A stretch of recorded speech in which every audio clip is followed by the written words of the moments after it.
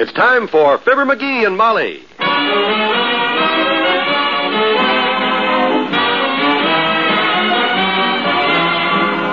Every night, Monday through Friday, NBC brings you the Fibber, McGee, and Molly program, transcribed, written by Phil Leslie and directed by Max Hutto.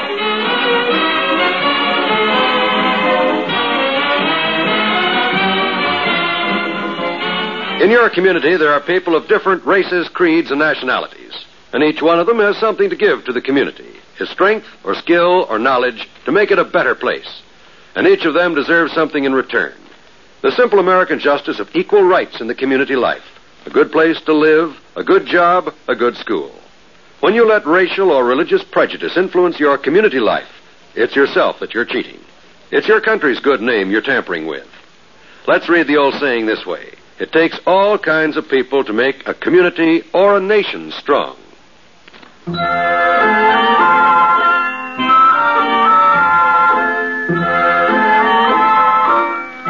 was a new addition to the McGee household at 79 Wistful Vista yesterday, and both Mr. and Mrs. McGee are pretty happy about it. The little stranger, as yet unnamed, is a parakeet. He's sitting happily in his cage right now while the family flutters around him. Do you think he needs fresh water again, McGee? I'll get him some more bird seed. I just filled his bird seed in his water trough a minute ago, Molly. Isn't he cute, dearie? Mm-hmm. Look how brightly he looks at us. Yeah, he is a chipper, little Dickens. Hi, Buster. Isn't that sweet? You'd like to talk, wouldn't you, baby? Don't worry, he will talk when I get through training him, kiddo. After I work with him a while, I'll have him yakking his little head off. Won't I, boy? He didn't answer you. Why till I teach him to greet Doc Gamble every time he comes in the door. Watch this now. Look, Birdie. Here, Buster. Listen to me, boy. Listen. Hi, Fatso. Say that. Hi, Fatso. Hi, Fatso. He's trying. Did you hear that, Molly? You hear that? Did that sound like he was trying to say hi, Fatso? Frankly, sweetheart, no, it didn't. Sounded more like he's trying to say, go away, boy, you bother me. Don't make him nervous now. He has to get used to us, you know. Sure he does, and the sooner the quicker. Such a bright little thing. I'll bet we can teach him to say a few words. A few words? Boy, I'm going to teach this baby a vocabulary that'll make... Who's that? Can you see? Well, I can only see part of him through the front window there, but it looks like it might... That's him, all right. If you can only see part of him through that picture window, it's got to be him. Come in, Doctor. Hello, Dr. Gamble. Hiya, Molly. They told me downtown you bought a... Oh, is this him? Hiya, Birdie. Isn't he sweet, Doctor? We love him already. Don't get too close to him, Fatso. They're wonderful pets, Molly. I'd love to have one. Pretty birdie. Pretty birdie. Look out now. Don't leer at him like that, Doc. Get your face back from that cage. Want to scare the feathers off him? Oh, don't be so stingy. I'm not going to hurt your bird. Gee, I just wanted to talk to him a little bit. You go right ahead, Doctor. Oh, don't get too close to him, though. You might give him something. McGee, the doctor isn't going to hurt him. Of course not. All this fuss now over a little bird. I better cover his cage, Molly. He's liable to catch cold. Yes, he might. It's awfully windy in here. This stingy thing. Well, I don't want to be unreasonable, Doc, but I got plans for this bird. McGee's going to teach him to talk, Doctor, he says. Going to educate him. Yeah. Fine. Maybe the bird can return the favor and educate McGee. He should get along fine teaching a bird, though, at that. He's got that kind of a brain. Like a teacher, you mean? Like a bird, he means, and he's just jealous, that's all. Ha! I'm going to uncover him and take him out of that cage a minute, McGee. Oh, look at him cock his little head, Molly. Be careful now, kiddo, be careful. Climb on my finger. That's the way. Come on, there we are. He wants to join the company. Let me hold him a minute, Molly. Perch him on my finger. No. You better hold him, Molly. We'd like to, Doc, but birds are delicate. Oh, McGee, what could possibly happen? It's too risky. I'm not going to beg him, Molly. I'll go. Oh, Doctor, I don't know what makes I'll you just tell you one thing, though, you selfish little squirt. You'll never wear my white coat or my stethoscope again. Well... Next time you want to have your picture taken, borrow somebody else's. I came all the way over here just to bring you something, too. But I'm not going to give it to you. Let him hold the bird, Molly. Let him hold the bird. Here, Doctor. Climb on the doctor's finger. That's it. Oh, look at him, Molly. He likes me. I'll break him of that. Nice birdie. Nice birdie. Pretty birdie. Cheep, cheep. That's enough, Doc. That's enough. Here, I'll take him. Attaboy. Well, what'd you bring me, Doc? You said you brought me something. I did. Made a special trip over here. Here it is. Yeah, well, what is it? What is it? Your August bill. Good day, Molly. Why, of all... I'll walk to the door with you, Doctor. I want to see if there's any mail anyway. If that ain't the dirtiest... So long, pigeon. He's not a pigeon. He's a parakeet. Oh, wonder if he meant me. Well, you see how it is with him, Buster. You gotta keep on your toes every minute. Now listen closely. I want you to learn this, Buster. Get lost, Fatso. Go fry a pig.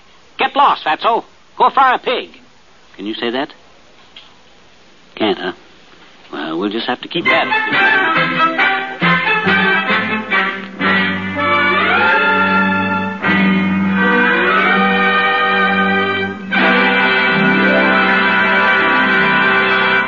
By now, practically everybody agrees that something ought to be done about some of our American school systems.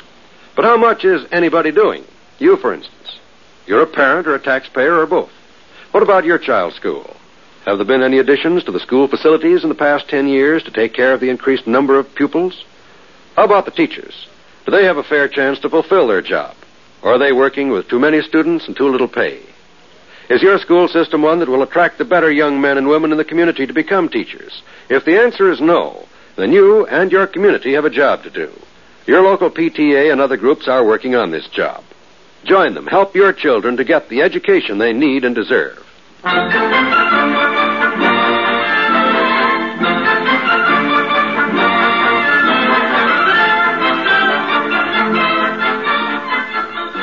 Come on now, Buster. We'll try a hard one. Say, Peter Piper picked a pepper pepper. Peter Piper picked a pep. Too tough for you, huh? Okay, we'll try. Hi, Fatso. Yeah, come on. Oh, McGee, look who I found out in front. Passing by. Cora Burns from the malt shop. Hello, Mr. McGee. Oh, hi, Cora. I was telling Cora about our bird, Oh, that's a parakeet, all right, Mrs. McGee. Yes, that's one. We knew that, Cora. We figured I it. raise them, you know, for a hobby, of course. She raises them. Yes, she raises them, dearie. I thought she might give us some hints. Oh, swell. You raise them, huh? Now, the first thing you have to do with teaching a parakeet to talk is you teach him to say his name first, you see. His name? Like if his name is Joe, you teach him to say Joe. Yeah. Joe. Or if his name is Bessie, you teach him to say Bessie. Mm-hmm. And if his name is like Montmorency, you change it to Joe. See? Yeah, I think we understand that. Teach him his name. That's in case he gets lost, huh? Well, now, I never thought of it that way, but I guess it is. Then you gotta keep talking to him if you want him to learn. Keep trying, do you? Oh, you have to just keep it up all the time. They forget, you know. Oh? They got awful poor memories. Well, we got to remember that, Molly. We don't want to go out and leave any messages for anybody with this bird. He'll forget. How many birds have you had, Cora? Oh, I just love them, Mrs. McGee. I've had 7 parakeets. 7, huh? Oh, I don't go by any books or anything. Yeah. I feed a special diet and everything. Oh? I got the diet wrote down at home, and I'll bring it to you the next time I see you. Oh, that'd be wonderful, Cora. We'd appreciate it. Yeah, you betcha. I got big plans for this bird. Well, I gotta get on down to work now, but I'll bring that diet down. Good. You must have good luck with your birds, Cora, to raise that many. 7 of them. Oh, they learn to talk and everything. I just have one trouble, though. They keep dying on me. Oh. I'm going to get me another one tomorrow and try it again. Bye. Bye, Cora. Better get about 20 copies of the special bird diet of hers, kiddo. Be good to write phone numbers on the back of. Yeah, well, I've got to get upstairs and sort the laundry, McGee, and then get dinner started. Okay. You better put the bird back in his cage now so he doesn't catch Okay, cold. Tootsie. Okay. Back you go, Buster. Boy, the things I'm going to teach that bird, nobody will believe when it's going to become... Come in. Hi, mister. Hi. Well, hello, Teeny. Come in. I was just talking to our new parakeet. Oh, what a cute little bird, mister. Hi, birdie. Hi. He's just darling, mister. I saw some at the pet shop and... But hey, why do little parakeets have bent bills, mister? Why is their beak bent over like that, parakeets? You never heard the story of how the parakeet got a bent beak, Teeny? No, I never did, I betcha. Well, sit down over here, Teeny. This is one of the classics. Oh, boy, a story. It's been a long time, hasn't it? Yeah. You see, Teeny, many years ago... How many? About 1,000 years ago, there was a beautiful forest out out past Dugan's Lake a ways. And in this forest, there was a wicked old witch, you see. Oh, boy. Mm-hmm. At the edge of the forest, there was a little boy and girl, orphan kids. And they lived in a little cottage all alone. Oh, gee, little orphans, huh? And the woods all around them were just full of birds, little green and blue parakeets, you see. Only parakeets in those days had long, straight bills, like a woodpecker. Gee, I like woodpeckers, mister. Yeah. Well, these little parakeets had long, straight bills and no voice. They couldn't sing like other birds, and the little kids were sorry for them, and they fed them. And the parakeets just worshipped those little kids. That's wonderful. Well, sir, the wicked old witch hated the little kids, being a witch, of course, and she put out the word that she was out to get them. And the poor little kids had to run for their lives. The nasty old thing. It was a bright, starry night when they started running through the woods, and the wicked old witch was right on their heels. But the whole sky helped them out. Oh, boy. The moon pulled a cloud blanket clear up over her face. All the little stars held their breath and turned out their light. And the world went dark, and the little kids hid. Oh, boy, goody. Good for them. Well, sir, looked like they were safe for a while there, but then it happened. Oh, is this the bad part? The bad part? Yeah. Way up there in the sky, one little shooting star that had held his breath too long had to let go with a whoosh, and the whole big forest lit up. And there, under a great big juniper tree, the wicked old witch found the two little kids. Oh, the poor little kids. She raised her wand and commanded the tree to fall on the kids, and it looked like they were goners. But a little parakeet saw it and came rushing to the rescue. Oh, gee, well, what could he do, mister? A little bitty bird. He couldn't... Well, sir, he rammed his little beak against that tree and flapped his little wings, and his beak started to bend. So he puffed out his little chest and he hollered, "Help, fellas, help!"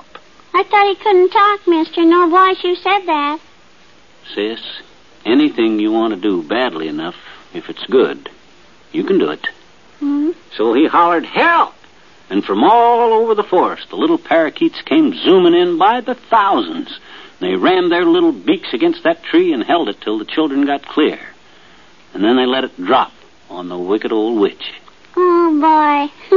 I'm glad, mister. You know I'm really glad. And that's why from that day to this, Teeny, the parakeet has a bent beak from holding that tree up, has a voice to help his friends in trouble, and a place in the hearts of little boys and girls all over the world. You like that story? That was a wonderful story, I bet you. I liked it. Thank you very much.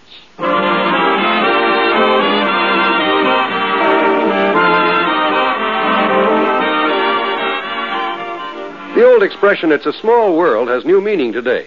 In fact, in some ways, the world is too small for comfort.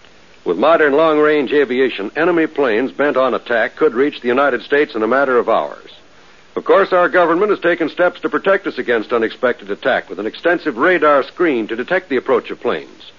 But radar can't do the job alone. Eyes and ears are needed, too. The eyes and ears of patriotic citizens. Right now, the Air Defense Command needs 300,000 more volunteers for its Ground Observer Corps. Both men and women, from teenage up, can join the Ground Observer Corps and perform a valuable service for our country. Write or phone your nearest Civil Defense Center. Or write to Ground Observer Corps, Air Force, Washington 25, D.C.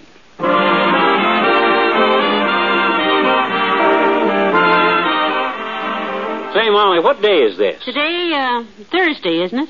It's funny, it feels like Tuesday. You know, this year every day feels like Tuesday. Yeah. Well, we'll see you tomorrow night.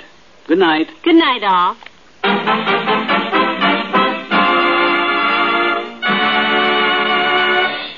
NBC has brought you the Fibber, McGee, and Molly program, transcribed with Arthur Q. Bryan as Doc Gamble and Elvia Allman as Cora. The part of Teeny is played by Teeny. This is John Wald inviting you to be with us again tomorrow night for another visit with Fibber, McGee, and Molly.